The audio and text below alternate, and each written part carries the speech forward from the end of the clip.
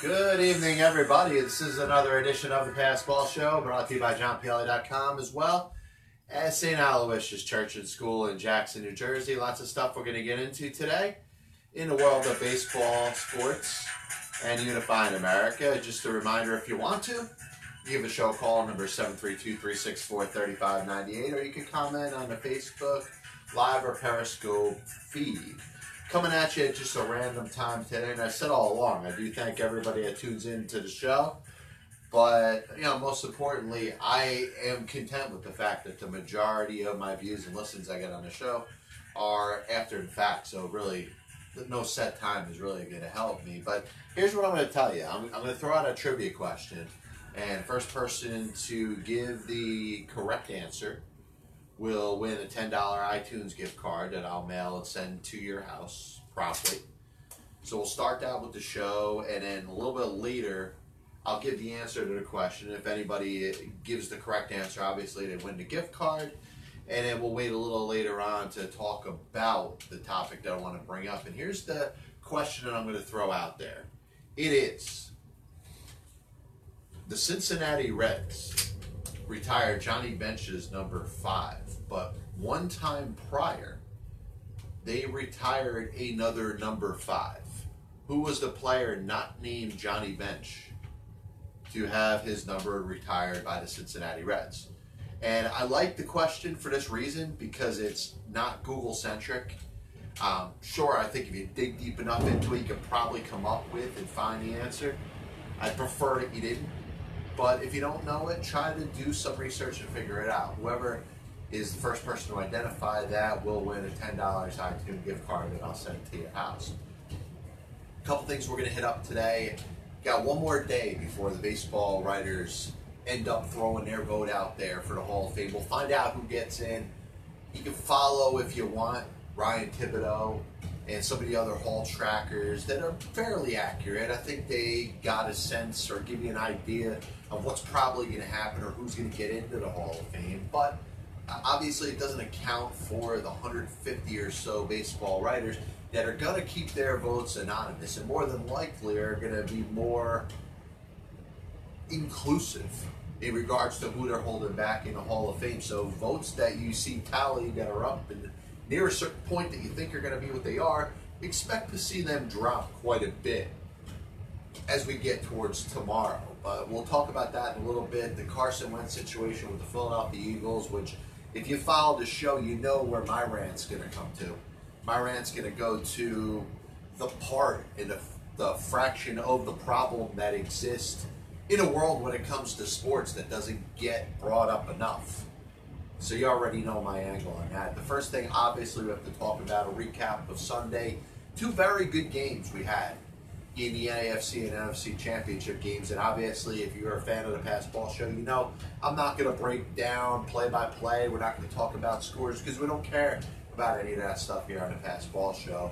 Obviously, you have a game that probably for the first time in playoff history may have been decided or could very well have gone the other way because of an incorrect call and a blown call by the officials at the end of the football game. And now I've heard many different takes on it, but I haven't seen anybody really get to the root of what I sense is the problem. What I see is the lack of what we're seeing as this problem with incorrect calls exists through officials.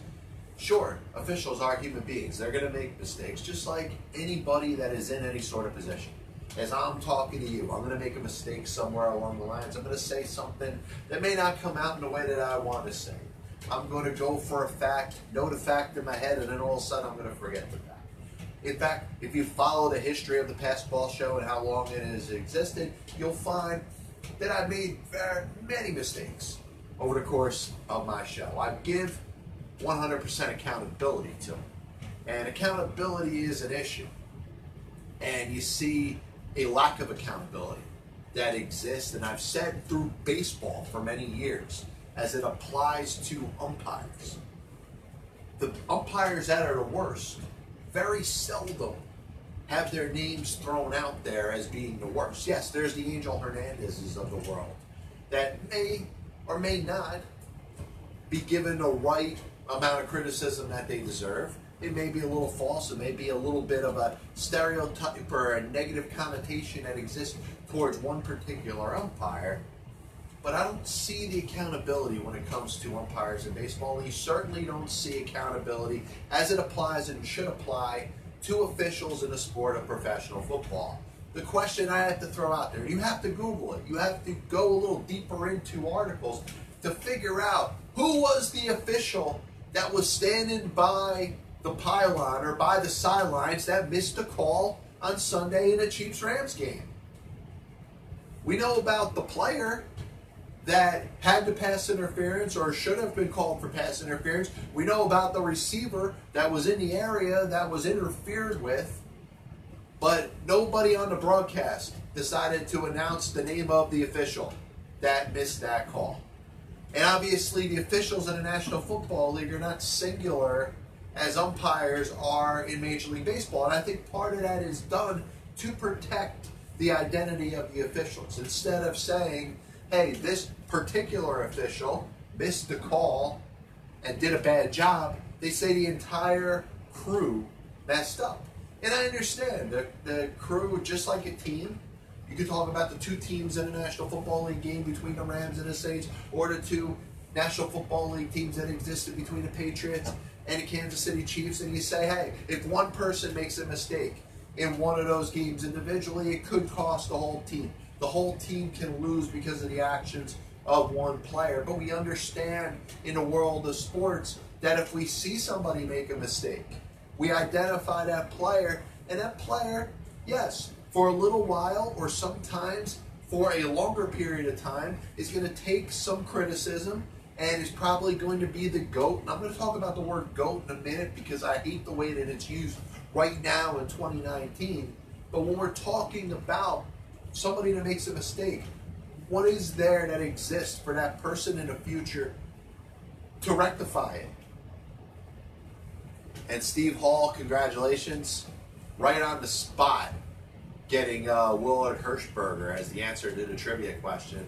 I'm going to connect with you. I'll find a way to send you a $10 iTunes gift card. So good job getting that right. Once again, it's the Passball Show, brought to you by JohnPLA.com. And of course, yes, we are talking about Willard Hirschberger, who I will bring up later on in the show today. So as I'm finishing my opening monologue talking about officials in the National Football League and the fact that there is no accountability for the individual officials that make a mistake. And I'm going to throw a name out there, Patrick Turner. I'm going to throw out another name, Gary Cavaletta. Those were the two officials that were closest to the play that missed the call in the Saints-Rams game. And I think that's a terrible job. It should not have happened. But what these officials can do, pretty similar to any player that makes a mistake, pretty similar to Don Denkinger, who missed the call as the first base umpire in the 1985 World Series in Game 6 between the Cardinals and the Kansas City Royals. Or Jim Joyce, who missed the call at first base, essentially nullifying the opportunity that Armando Galarraga had of throwing a perfect game. They have a chance at redemption. They have a chance to continue to go out there and do their job. They're not going to be blackballed. They're not going to be fired. They're not going to lose their job over the course of the example of one bad call. And that needs to be thrown out there, because while we talk about mistakes, and we can, sure, as the media or in shows like this, go to town and criticize somebody for not doing something right, that person has the opportunity at redemption. But if their name is thrown behind it and there's accountability set up for said mistake, you can go out there and do your job better the next time. Like I said, I go out there and have a lousy show. But, you know, as long as I can hit my camera and go back on, and there's a couple people out there that are listening to me, I have a chance to redeem myself. The same applies to athletes. The same applies to officials over the course of sports.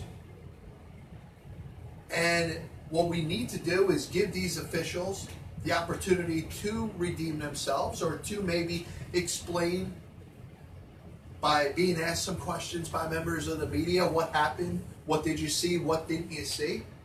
But most importantly, they need to be accountable for what it is that they missed. Sean Payton running down the sidelines screaming that the call was missed, which was blatant. It was right in front of all of our eyes. And for those of us that didn't see it live, saw it very clearly on the replay. You can talk about how rules could be changed in football, how maybe there should be some more deeper video review as we get closer to the end of a football game, especially a game that has a ton of impact like a conference championship game. I agree with all that, but I think the key that's missing is there's no accountability here. The NFL goes out there and sends a message to the New Orleans Saints saying, hey, we own it, we take responsibility for the bad call, but that's not going to do anything to change the results of that game. And some people may say, hey, it's a little too much to throw the officials, whether their names are Patrick Turner and or Gary Cavaletto, the two officials that were closest to this call that was missed, the two officials that had the best opportunity to throw a penalty flag in this situation, the ones that up to this point have not taken any criticism because their names have been held back because it's being protected through the identity of the National Football League. We say the officials' crew screwed up. No, Patrick Turner screwed up. Gary Cavaletto screwed up. Pretty similar to anybody else that's ever made a mistake before. They'll have some chance at redemption, but you know what? They should be the ones to stand up in front of those cameras and have to answer the questions from the media. Not Sean Payton, not the quarterback for the Rams, not a player or coach on either one of those two pro football teams. The officials that screwed up should have to answer to it. This copyright and broadcast is authorized under internet rights granted by the World Wide Web and is solely for your entertainment of our audience. Any publication, reproduction, or other use of pictures, descriptions, and accounts of this show without the express written consent of the Pass Ball Show, JohnPielli.com, and John Pielli, LLC, is prohibited. Any commercial or other use of the program, such as by charging admission for its showing, is similarly prohibited. So I wanted to spend a couple minutes talking about the upcoming Baseball Hall of Fame vote, which we'll hear about tomorrow. The announcement will likely include the likes of Mariano Rivera and Roy Halladay, and could very well also include Edgar Martinez and Mike Mussina. And obviously, Rivera and Halladay on the ballot for the first time. So the likeliness, based off of where they're ranking in regards to progressions and the amount of writers that have voted for him at this point, it looks like they're pretty good in regards to probably having over 75%, which will be announced tomorrow. We'll find out about Edgar Martinez. We'll find out about Mike Mussina. And obviously, as for Curt Schilling and Barry Bonds and Roger Clemens, they're at least going to have to wait another year before they get what you may view, and you're obviously entitled to your honest opinion, they're worthy due or they're non-worthy due. And I've talked about the Hall of Exclusion as it has applied for years and years, and there's all different reasons, but the bottom line or the consensus thesis that people have when we talk about the Baseball Hall of Fame and why is it so excluding of some of the best players to ever play the sport is high ethical standards.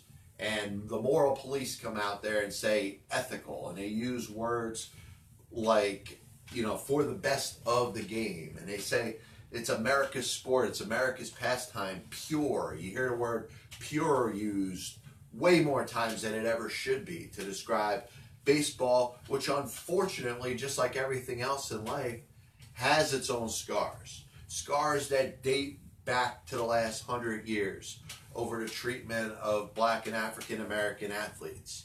Racism as it is applied in the sport for many, many years. Criminals that disguise themselves as players in the 19th century in baseball.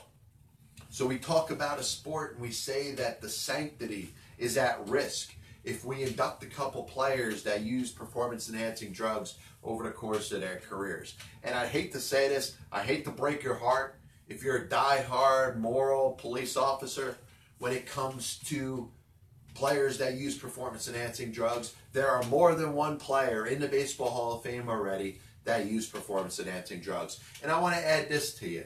Those that feel, the writers, the baseball writers of America, that are holding back Barry Bonds, that are holding back Roger Clemens. The day is going to come where your vote and your opinion doesn't matter. Because whether Barry Bonds or Roger Clemens sneaks in this year or next year or the year after, when it comes to being voted in by the baseball writers, or has to wait until they're up to be voted on or voted for by the Veterans Committee, they're getting in.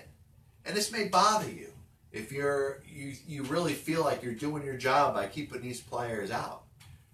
But one thing that has existed in the history of baseball, doesn't matter how bad a person is, it doesn't matter what kind of mistakes a player or a person associated with baseball is or has been or will ever be known as. The best of each generation, for the exception of very few, are in baseball's Hall of Fame.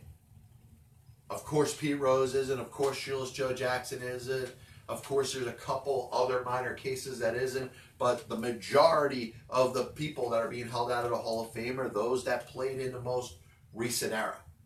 And a lot of it has to do with steroids. In the case of Curt Schilling and Albert Belle, it's because the media doesn't like him. Well, Curt Schilling is getting close enough, and he may get in spite of the writers hating him. Albert Belle should get in at some point, in spite of the writers not liking him. But the issue that we tend to feel with the sport of baseball, like it's so different from any other sport, is that we only want to enshrine saints. And maybe there's a couple people that could be along the lines of saints. Even you think of a Branch Rickey. He's a pretty good example of something that was good for the game.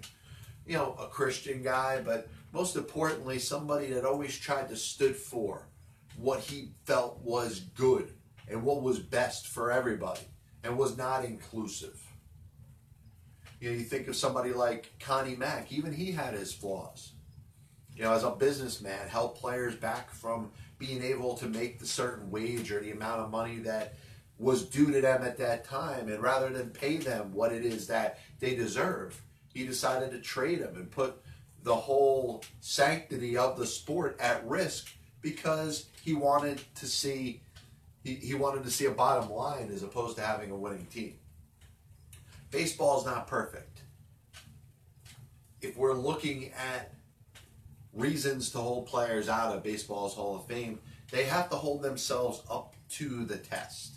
And when we look at guys with the likes of Harold Baines getting in, people want to be mad at Harold Baines. They should really be more mad about the amount of players that are being held out of the Hall of Fame, because that draws more attention to more mediocre and cases that you have to dig deep into your pockets to make of why somebody is in baseball's Hall of Fame. You're going to see the Veterans Committee continue to bring in marginal players. Now, I like the fact that they righted the wrong with Alan Trammell. I like the fact that the Veterans Committee righted the wrong when it came to Lee Smith.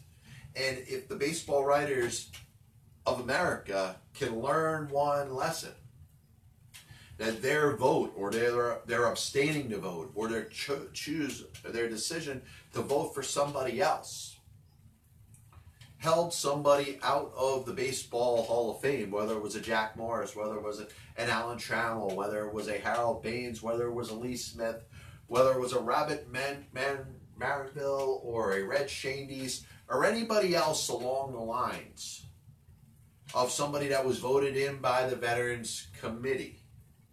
The baseball writers didn't vote him in, and that player is still considered a Hall of Famer. If Barry Bonds and Roger Clemens has to wait about 5 to 10 years and gets voted in by the Veterans Committee, it doesn't matter that the baseball writers didn't enshrine that player or vote them in. They're still Hall of Famers.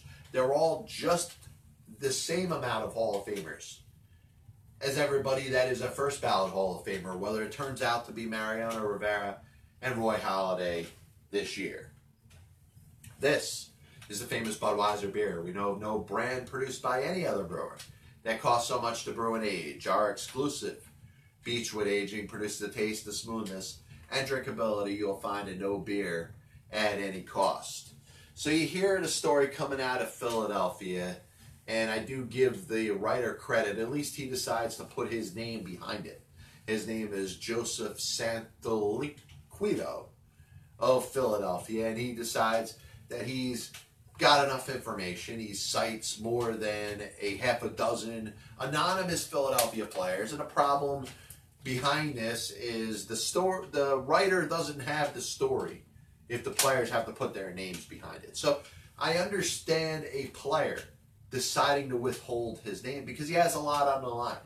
And anybody that listens to the show that is or has been a player, you understand that there's certain things that you don't say and don't put your name behind because you're at risk of your livelihood. You could be at risk of losing your job. You could be at risk of damaging the relationship that you have with your current teammates. So if somebody is going to take a shot at their teammates, they're going to do it in a cowardly fashion. And my suggestion all along has been this. If there's some things that probably just shouldn't be said, it doesn't matter if you feel that way. It doesn't matter if you're feeling like you're being bullied or pressured by the sports writer or the reporter that wants to do their story. You just abstain from making that statement. If it's a statement that you have to hide your name from, it's probably a statement that you shouldn't be making. So the story out here obviously exists with the Philadelphia Eagles that there are players that are certainly torn between the likes of Carson Wentz and Nick Foles as their starting quarterback. And you know what? You don't have to be a star writer to put a story together like this. Nick Foles was the quarterback of the Eagles at this time last year with Carson Wentz out with an ACL tear, helped the team win the Super Bowl in almost an improbable fashion, but a couple times he's had the opportunity to run the team this past year, including their short playoff run. He's done a pretty good job. Looks like he controls the offense. The players on that team on the offensive side seem to be responding to Nick Foles. And if you don't have to be an in-depth reporter to be able to report that kind of information. Now, what Santoliquito is trying to do is he's trying to come up with a bigger story to say that, hey, there's division in the clubhouse, and is making assertions that Carson Wentz essentially is not necessarily a good person. He's acting like a diva. He's bullying his offensive coordinator. He has this impression like he has won a ton of Super Bowls. The guy should be confident, by the way. I'll stick up for every one of these points that were made up in there. And the biggest thing that stands up is the rest of Carson Wentz's teammates that are standing up and defending him. Many have gone and taken to Twitter to defend Wentz and his impressions on the club and to try to squash this report that's coming out of Philadelphia. The issue, once again, and I'll keep saying this, is the fact that there's a story that's up there, it's causing a stir, but there's really nothing to it because you don't have an actual name behind any of these players. And maybe you get a jerk that ends up getting exiled off the team and takes a couple pot shots against the likes of Carson Wentz when he's no longer there. That may happen. You could see a jerk decide to do that. But for this guy to get this story, and I understand, you know what? Writing and putting stories up on the internet is a livelihood to some people. And to just go out there and recap the Eagles game against the Chicago Bears or the Eagles game against the likes of the Los Angeles Rams is probably not enough for some beat reporters. The problem that exists is going out of your way to try to come up with a story just for the sake of having something out there. Writers and reporters go to far too much lengths to do that.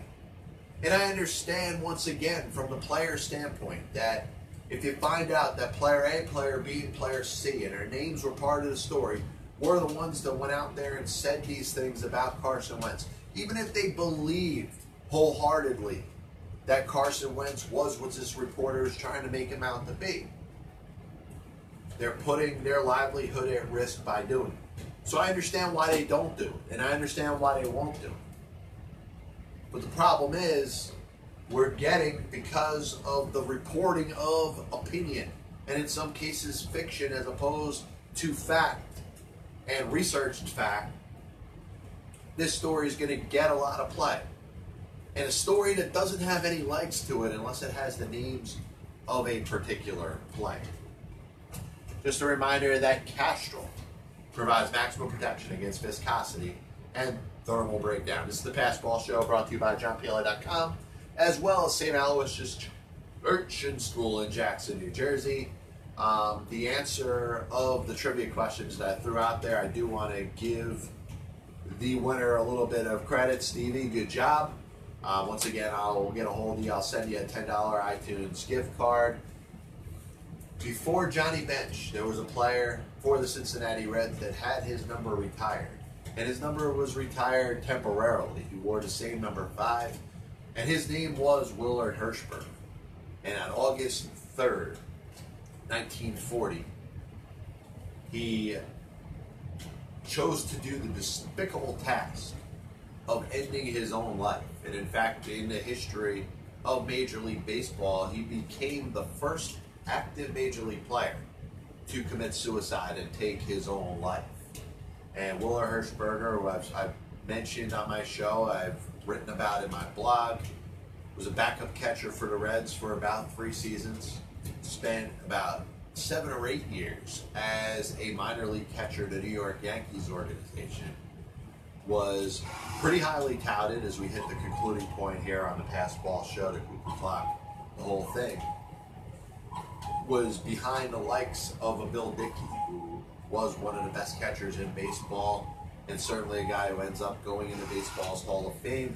So if you are backing up Bill Dickey, you're probably not going to get into that many games. And Hershberger was getting a chance to play every day in the minor leagues, spent the first 8 years of his professional career in the Yankee system before he was traded to the Cincinnati Reds, and then had the ability to back up, was good enough to back up the great Ernie Lombardi, a catcher who posthumously was put into baseball's Hall of Fame himself.